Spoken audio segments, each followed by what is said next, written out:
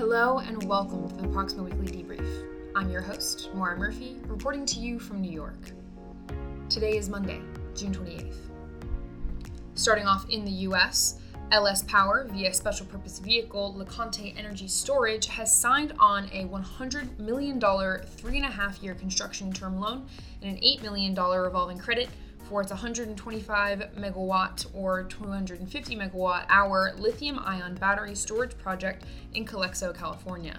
The debt, signed earlier this month, is being provided by joint lead arrangers and bookrunners ING Bank, MUFG Union Bank, Royal Bank of Canada, BNP Paribas, Mizuho, Bank of Montreal, and SMBC. The project is underpinned by a long-term resource adequacy capacity contract and financially settled energy hedge with strong credits as off-takers. The project has a 15-year contract with Pacific Gas and Electric for 40 megawatts of its output from 2022 when it's due to be operational. The RCF is available to issue LCs to meet credit support requirements under various operating agreements, including the resource adequacy contract, and to meet debt service reserve and working capital requirements. LS Power, which owns the operational 250 megawatt Gateway Storage and 40 megawatt Vista Energy Storage schemes in California, has a number of other storage projects in development or construction, including the 200 megawatt Diablo Energy Storage scheme in Pittsburgh, California, and the 316 megawatt Ravenswood Energy Storage project in Queens, New York. Acciona has begun construction of the 317 megawatt Fort Bend solar farm near Houston, Texas. The project is the company's first solar PV farm in the US, and it is seeking to add over 1.2 gigawatts of solar capacity by the end of 2023. Investment in Fort Bend will be $280 million, and the plant is scheduled to become operational in 2022. Acciona operates over 1 gigawatt of wind energy in the US, as well as 46 megawatts in the Nevada Solar One concentrated solar power facility.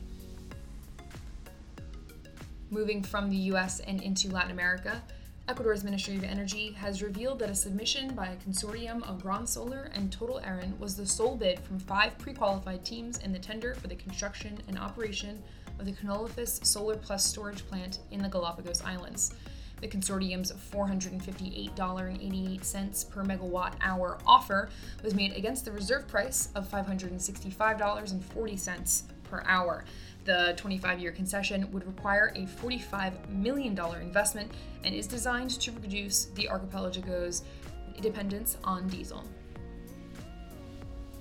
Moving from Latin America and starting in Europe, the Danish Energy Agency has published the final tender of conditions for Thor offshore wind farm. The 6 pre-qualified bidders now have until November 8th to prepare and submit final bids. Thor is tendered with a flexible 800 to 1,000 megawatt capacity and will be the country's largest offshore wind farm. The total investment is estimated at 15.5 billion kroner and includes transmission to shore. The project will have 30-year licenses to produce electricity with a possible option to extend for 5 years, and Thor will be established at least 22 kilometers off the coast at Thorsminde on Jutland's west coast and is required to be connected by the grid by the end of 2027. Staying in Europe and moving to France, the European Commission has endorsed France's Recovery and Resilience Plan.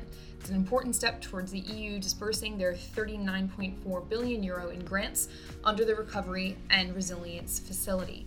The financing will support the implementation of the crucial investment and reform measures outlined in France's Recovery and Resilience Plan and will play a key role in enabling France to emerge stronger from the COVID-19 pandemic.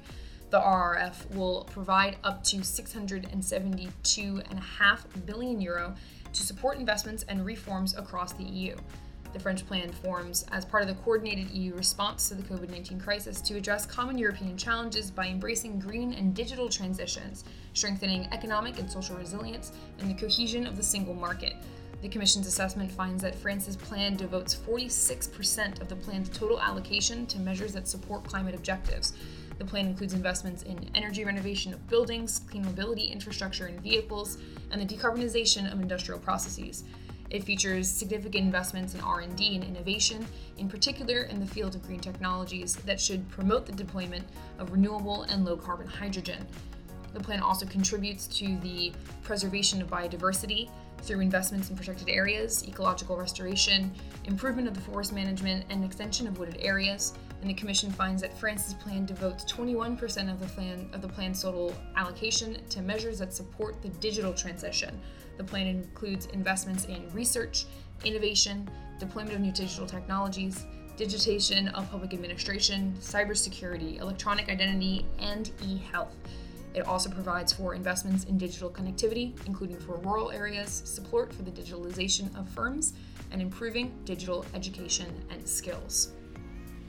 And lastly for today, moving from Europe and into Africa.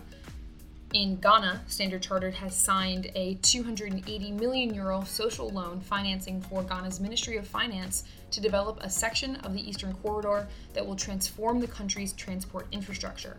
The financing is backed by Euler Hermes, the German export credit agency, and INZAG Germany, the client of the bank, is the chosen engineering, procurement, and construction contractor. Standard Chartered is acting as bookrunner, mandated lead arranger, structured bank, social loan coordinator, original lender, and agent. Standard Chartered structured the financing to fully comply with the recently published social loan principles.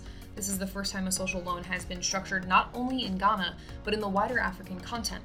The project is eligible because of its objective to improve basic transport network, which is categorized as affordable basic infrastructure.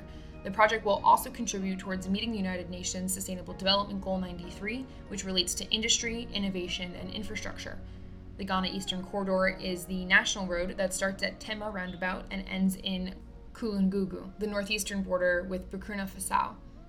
Standard Chartered's financing will fund a particular intersection of the road, otherwise known as Lot 1, which includes 2 flyovers and interchanges, 11 pedestrian bridges, and 3 mixed bridges in dual carriageway.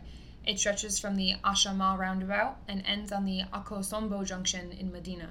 It's a distance of 64 kilometers. When completed, the Ministry of Roads and Highways expects the upgraded tolled route to positively impact the lives of around 500,000 local residents from underserved populations. And that's all for today. If you'd like to hear any more about any of our news, then please do find out more at proximoinfo.com. Until next week.